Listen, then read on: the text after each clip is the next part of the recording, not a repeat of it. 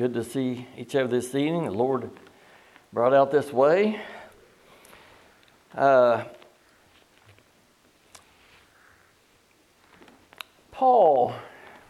Paul, of course, when we say that, we know it's the word of the Lord through the Apostle Paul, inspired by the Holy Spirit. But 4 different times he made a statement, something like, it is a faithful saying. I'd like to look at those. Of course, this is not the only faithful sayings, but I would like to look at those. And that word faithful, if we look it up in the Greek, it's pronounced something like pistos, and it means trustworthy, trustful, believe, faithful, sure, true. So he makes a statement, and he either precedes it or follows it up with, this is a faithful saying. It's trustworthy. It's truthful. Believe. Faithful. Sure. True. It's very important. It's valuable. It's worthy of acceptance. So, of course, he said more than 4 things that would qualify under that, but we'll look at those 4 things this evening. And in 1 Timothy, we will begin there, 1 Timothy chapter 1. And let's start in verse 12. 1 Timothy 1:12. And I thank Christ Jesus our Lord, who hath enabled me, in that he counted me faithful, putting me into the ministry, who was before a blasphemer, and a persecutor, and injurious. But I obtained mercy because I did it ignorantly in unbelief. And the grace of our Lord was exceedingly abundant with faith and love, which is in Christ Jesus. This is a faithful saying, and worthy of all acceptance, that Christ came into the world to save sinners, of whom I am chief. So this is a faithful and true saying. It's very important, it's valuable, it's trustworthy.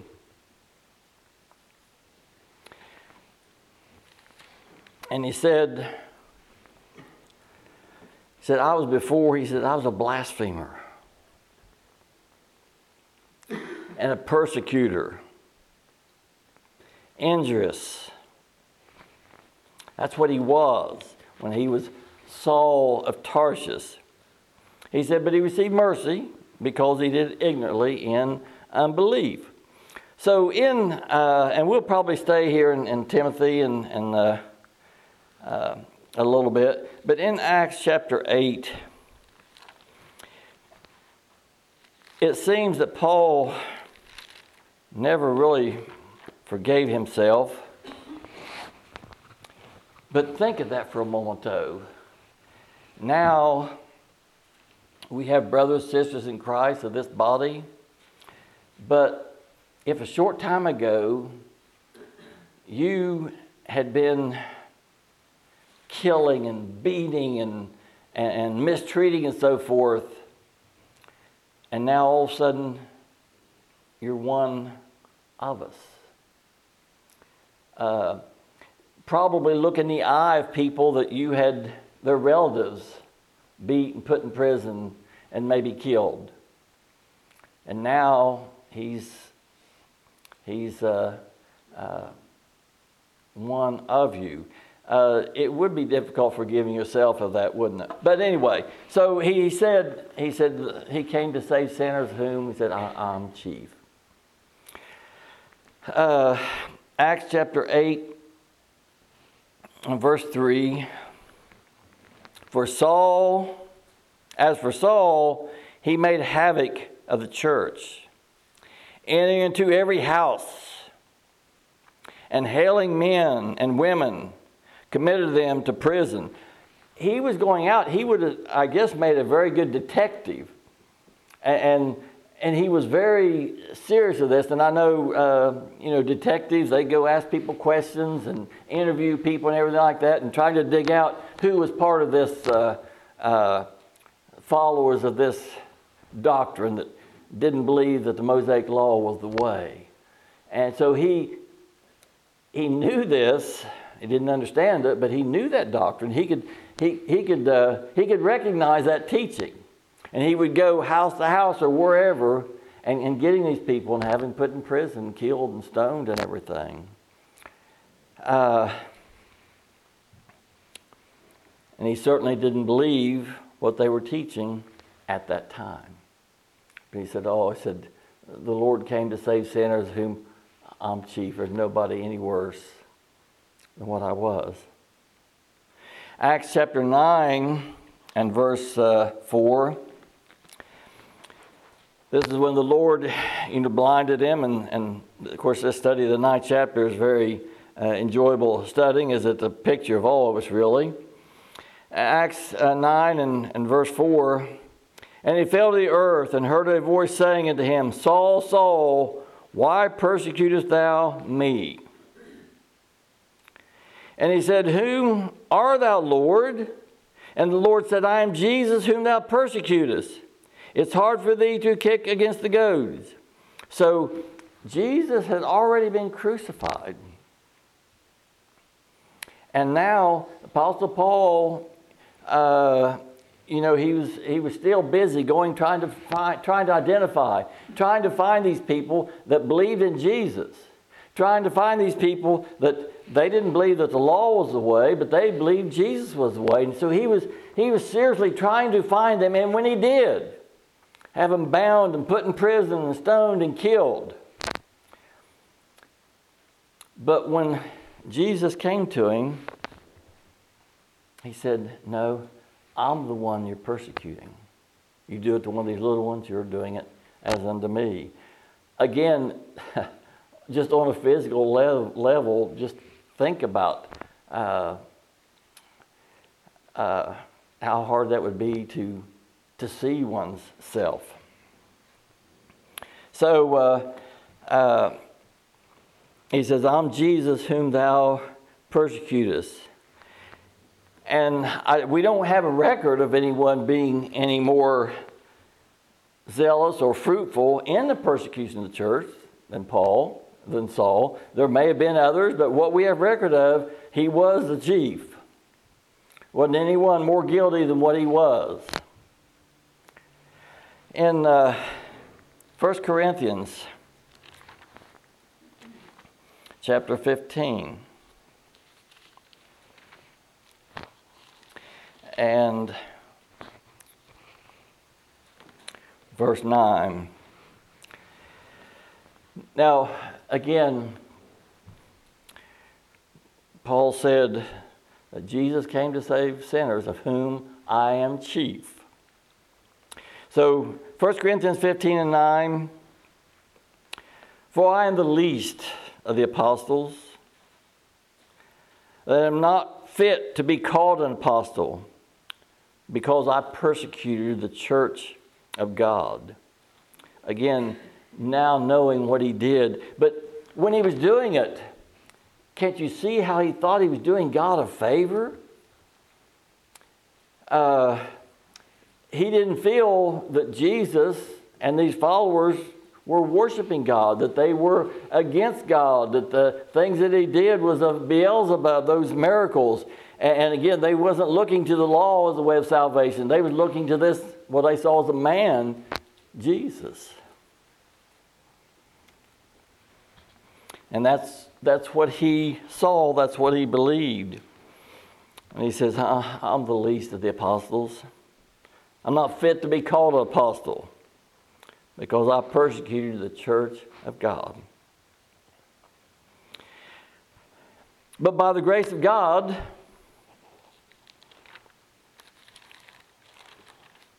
I am what I am. And his grace, which was betrothed upon me, was not in vain. But I labored more abundantly than they all.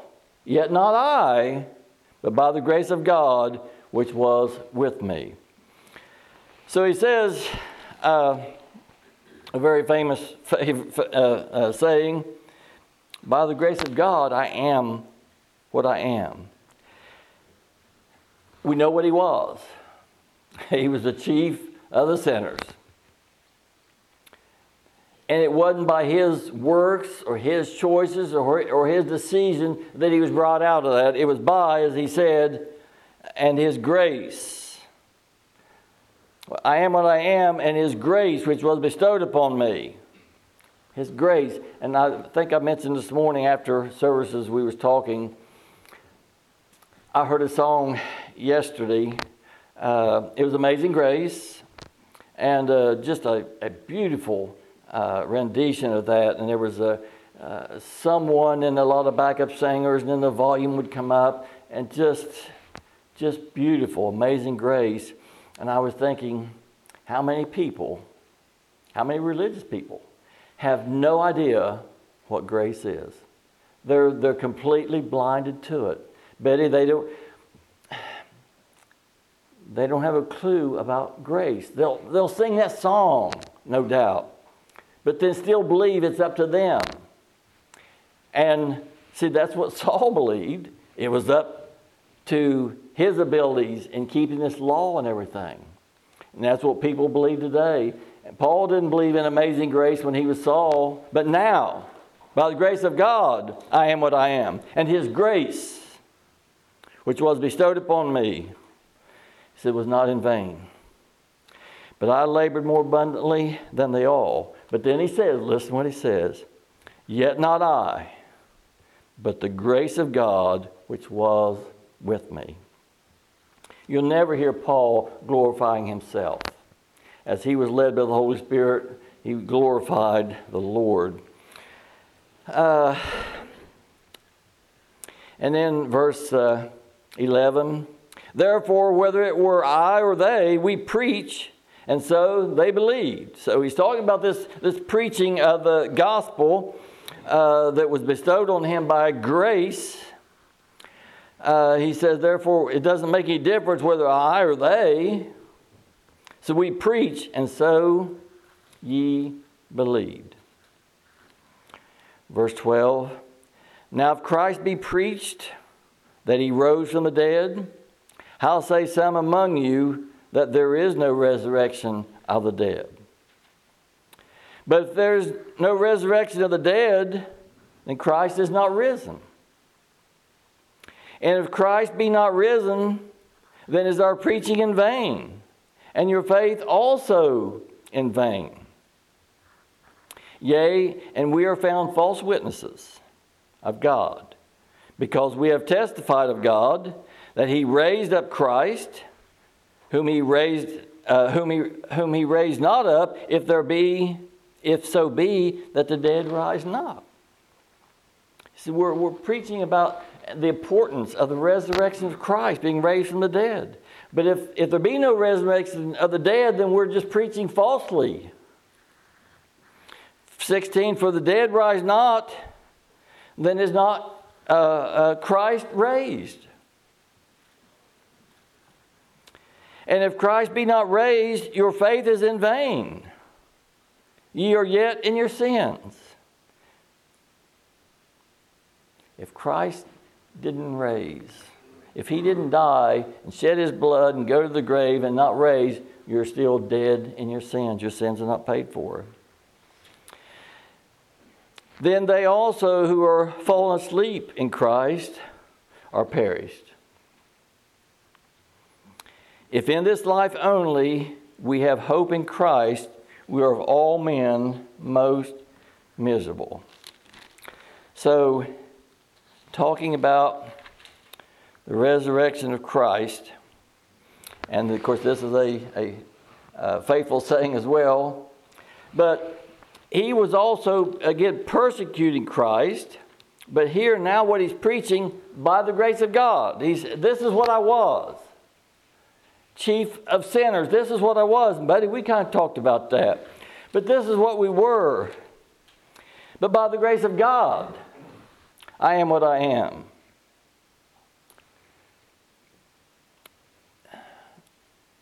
Again, how many in the world are blinded to that, and they think we are what we are by our works, by what we do, by our decisions, by our free will, that we're free moral agents. That's what they believe. And Paul says it's not I, but the grace of God. But that's what he was. And now certainly believes and teaches in Christ's resurrection to save sinners.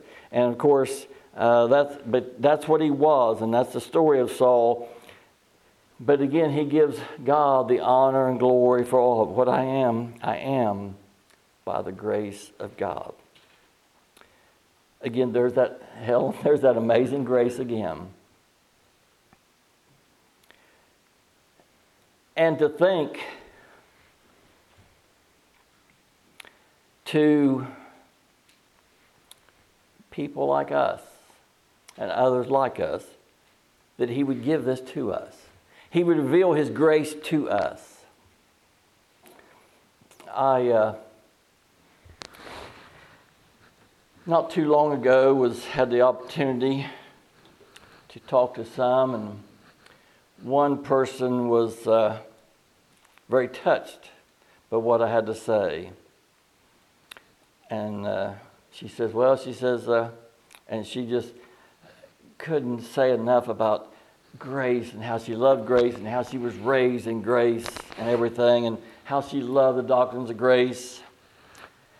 And then after she remarried, her husband was of another, I can't think what it was now. Anyway,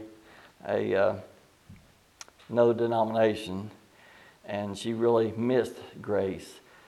I pray that we would never leave grace for anything like that, but nevertheless, amazing grace. And again, so many, they miss the whole thing about grace. It's up to what we do and our decisions and our choices. They have no business singing Amazing Grace. No business at all. Certainly they can't have the joy that we have whenever we sing and hear the song Amazing Grace. So there, Paul talked about it's a faithful saying and worthy of acceptance and everything.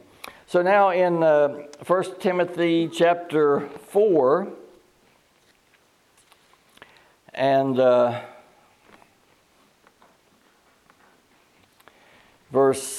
starting in verse 6.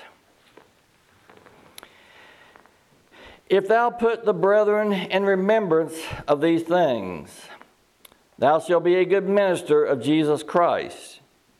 And let me just state this: being a minister of Christ isn't exclusively for those standing behind the pulpit. You also are ministers of Christ. If thou put the brethren in remembrance of these things, thou shalt be a good minister of Jesus Christ, nourished up in the words of faith and of good doctrine, unto which thou hast attained. But refuse profane and old wives' fables, and exercise thyself rather unto goodliness.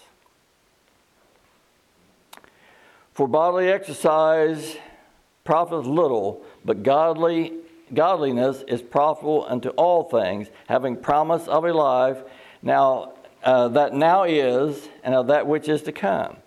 This is a faithful saying and worthy of all acceptance. So this bodily exercise, and I think Philippians, the 3rd chapter, is a good place to look at that.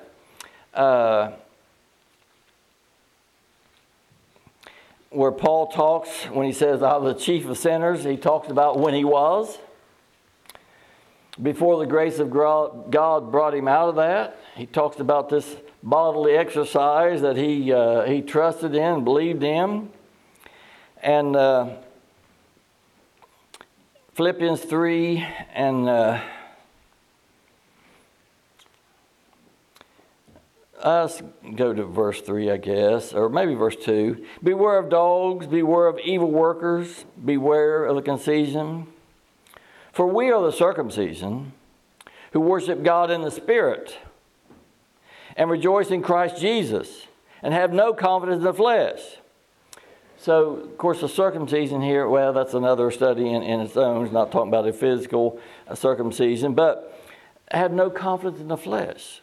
And again, as we talked about those that sing Amazing Grace and have no idea what it's talking about, they have confidence in the flesh. It's up to them. And they have many, many steps. They may say there's one way, but you take the first step. You make the right decision. You turn over a new leaf. You hold on faithful to the end. It goes on and on and on. But it says, we are the circumcision who worship God in the Spirit and rejoice in Christ Jesus and have no confidence in the flesh. Though I might also have confidence in the flesh. This bodily exercise that he was talking about in Timothy. Though I might also have confidence in the flesh. If any other man thinketh that he hath reason for which he might trust in flesh, I more. So he's going to tell about his past, when he was chief among sinners. This is what he believed, and this is why he went after those that professed Christ as the way. So here's this bodily exercise. In verse 5, circumcised the 8th day of the stock of Israel, tribe of Benjamin, Hebrew of the Hebrews, as touching the law, a Pharisee. Concerning zeal, persecuting the church, see, he considered that a good thing. Bodily exercise. Concerning the zeal, persecuting the church, touching the righteousness, which is in the law, blameless. That's what he believed in when he was Saul of Tarsus. That's what he believed in when he was chief among sinners. And any that didn't believe in that, he persecuted. So this is what he was talking about. And let's go back there to that 1 Timothy 4 again. But that's what he's speaking about, 1 Timothy 4 and...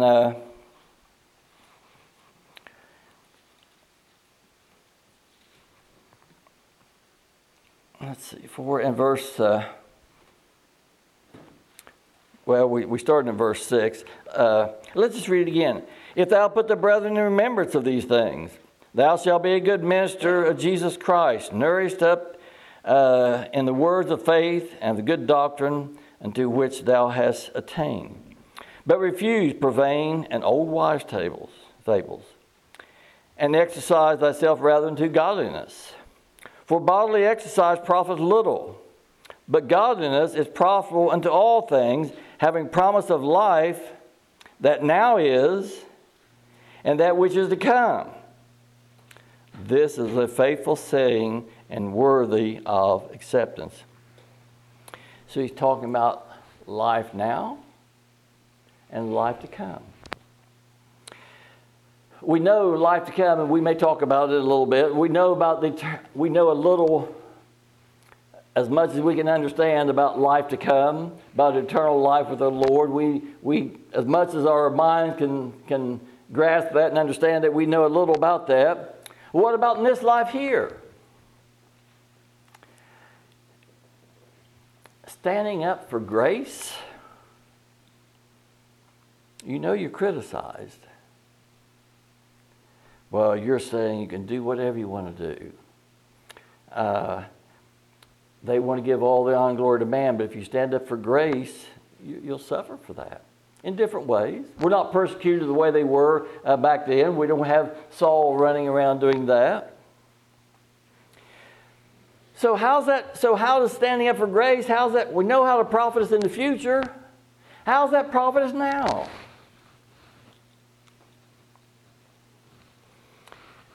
Well, I can go to bed tonight, and if the thoughts of not waking up, I know where my eternity will be. That's because of grace. If it's because I wonder if I did this wrong, I wonder if I've done enough. I wonder this. See, that's not grace. That's trusting in man. But by trusting in grace and suffering with him in that respect, we profit now. We profit now. Have that joy. I went through a period of time not knowing where I was going to go. Well, in fact, I kind of did know, or thought I did know, and that's what was so worrisome. I thought, well, I can't do all those things. So I thought I knew where I was going, and that wasn't a good place. But now that he has caused me to see his grace, so we have, it's profitable now and in life to come. So he said this is a faithful saying and worthy of all acceptance. Talking about now and life to come and eternal life. So now in 2 Timothy, we have another faithful saying. And again, I'm not saying the rest of it's not, but he calls attention to some of these things. In 2 Timothy and chapter 2,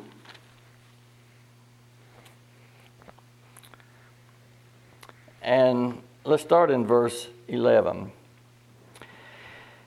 It is a faithful saying. Again, this is a trustworthy saying. This is very important. Believe this. It's sure. It's true. It is a faithful saying. For if we be dead with him, we shall also live with him. Gosh, is that not a valuable truth about grace?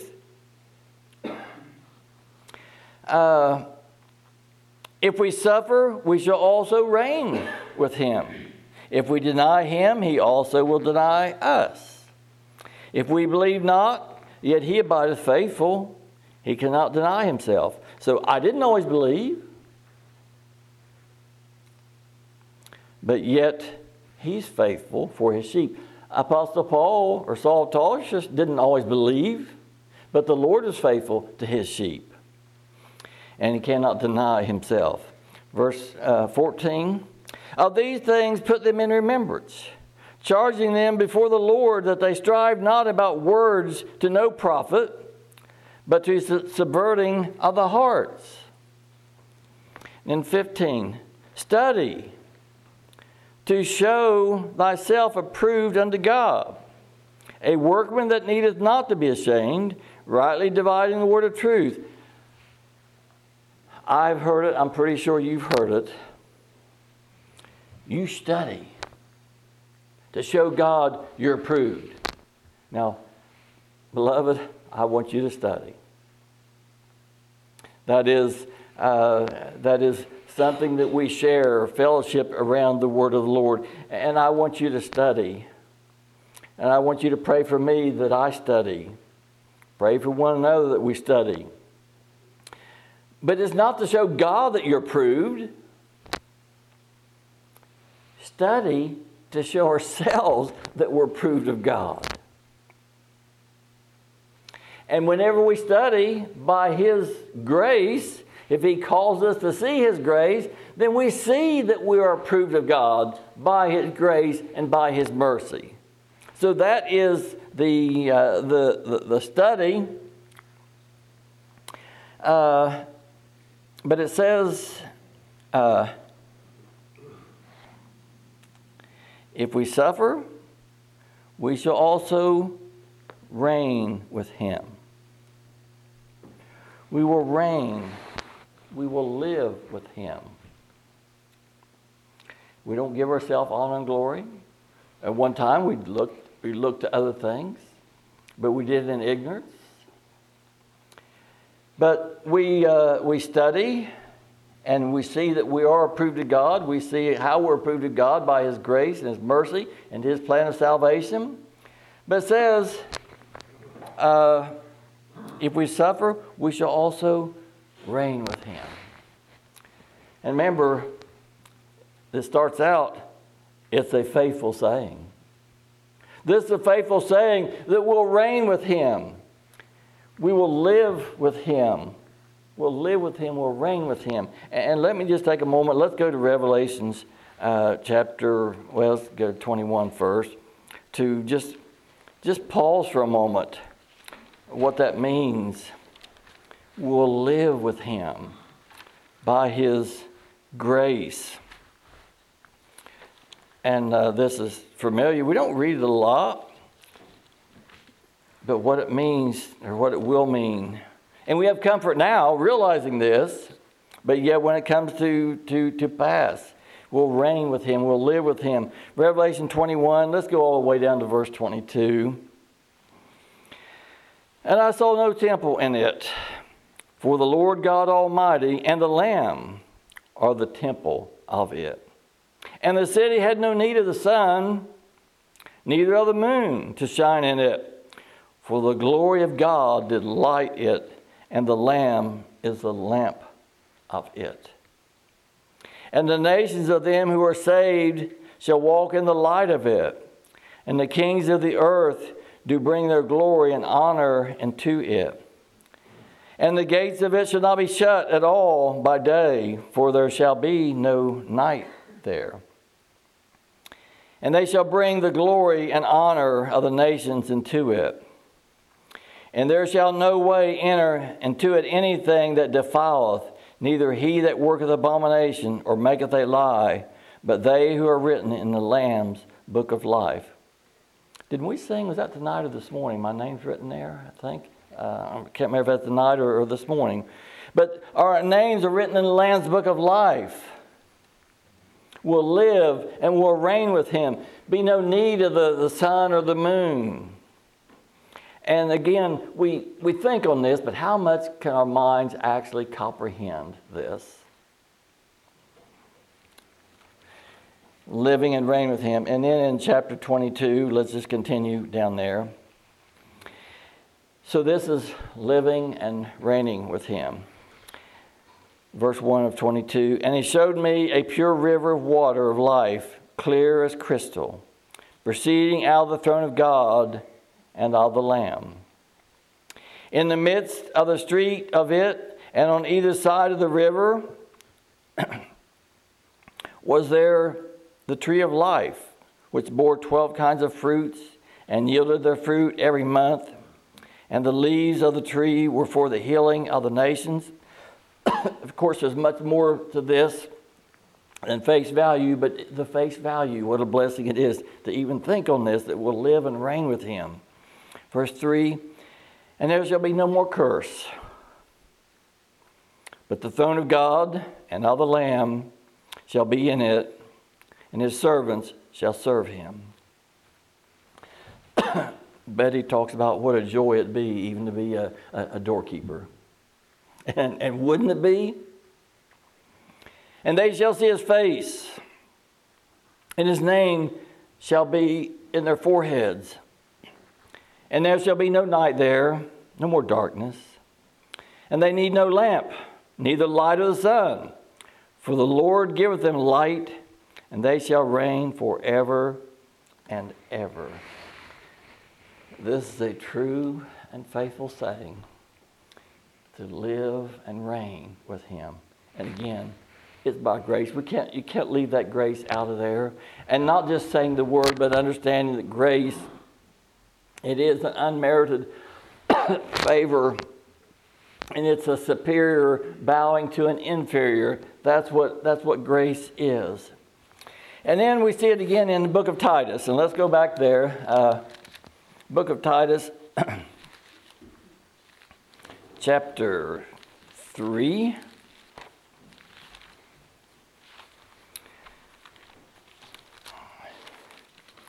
Titus chapter 3, and let's start in verse 3.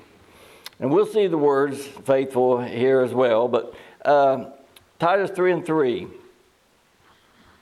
For we also ourselves were once foolish, disobedient, deceived, serving various lusts and pleasures, living in malice and envy, hateful and hating one another. Paul says, he admits, said we were all there. I was there, foolish, disobedient, serving various lusts and pleasures. Now, again, don't let our minds be taken away by what the world would teach. We already read what Paul was teaching. He told us when he was Saul of Tarsus what he trusted in. Trusted in the letter of the law. Touching the law, he said, I'm right. If anybody has reason to think of themselves, I've got more reason. That's what he believed in. And that's what he's talking about here. Said, we ourselves were once there, foolish, disobedient, deceived. Oh, did Satan have him deceived? He thought he was doing so much good for God. As the world today,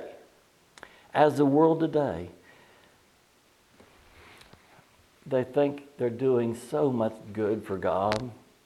And what are they doing? Blaspheming Him and the Son by saying, we're going to do it by what we do.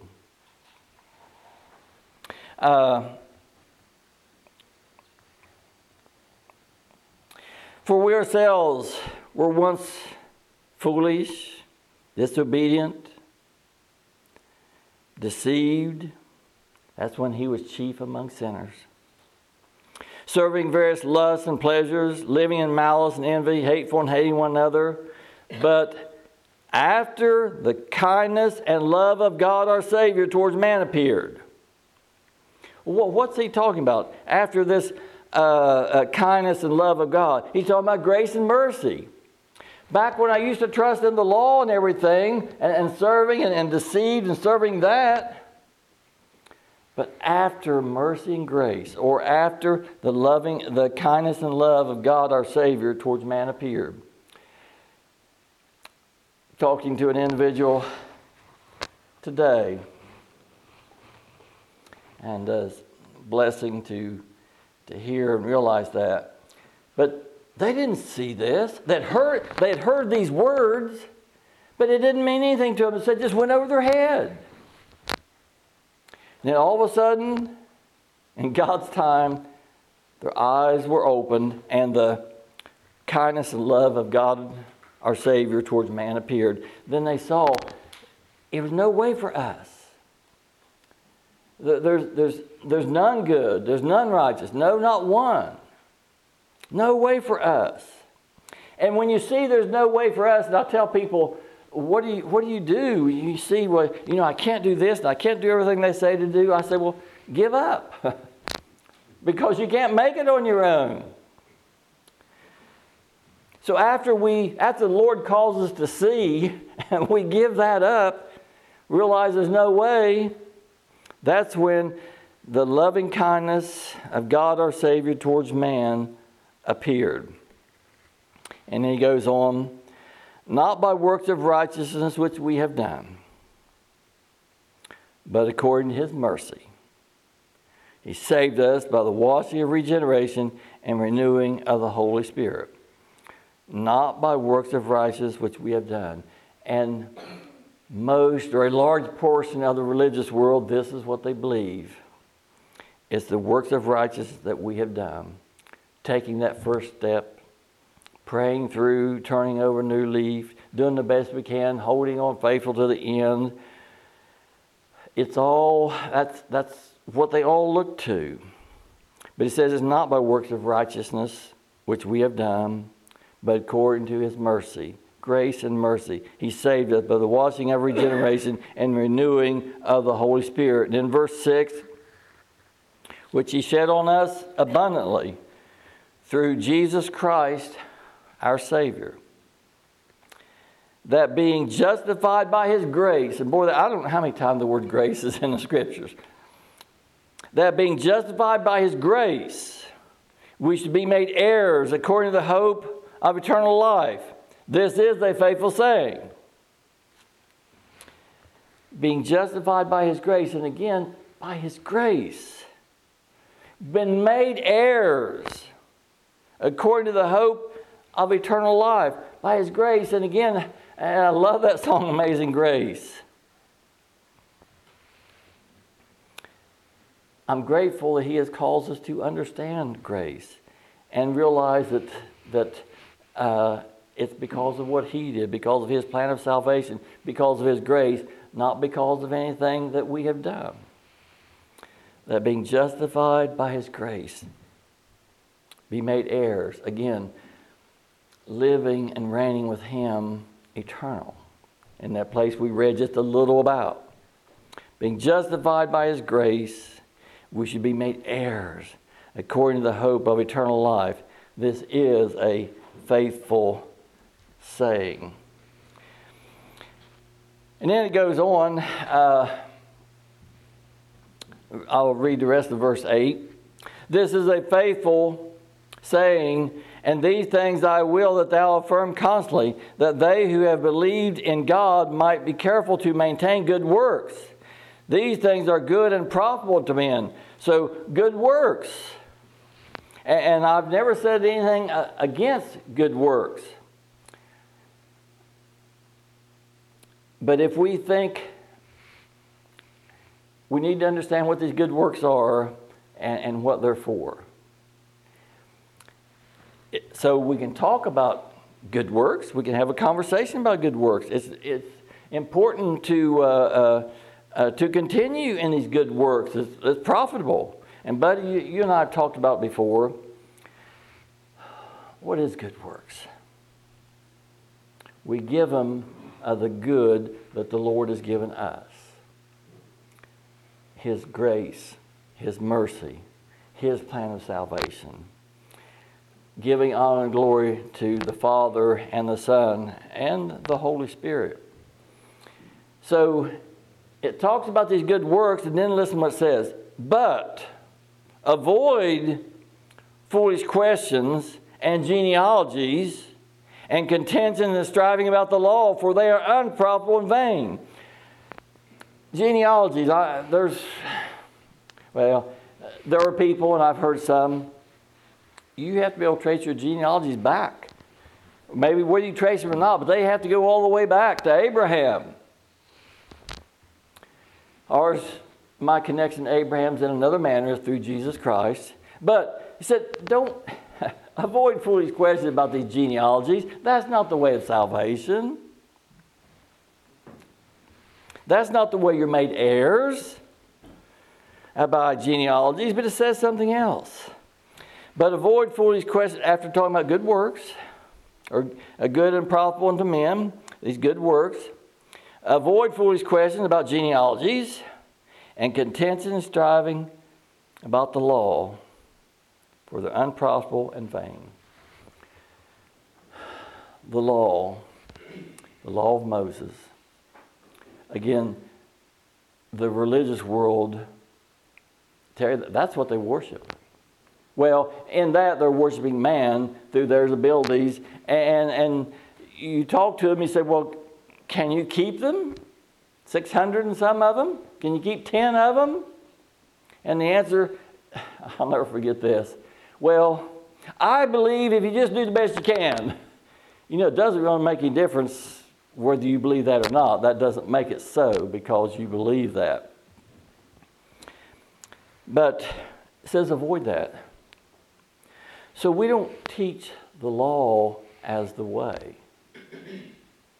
Now, the spirit of the law, there's the letter of the law and there's the spirit of the law. The spirit of the law is all pointing to and teaching about Jesus Christ. All the sacrifices, the priesthood, the gold and silver and redemption money and atonement money, all that is pointing to Jesus Christ, those things in the law. So the spirit of the law certainly is very valuable. But contention about the letter of the law said it's unprofitable and vain.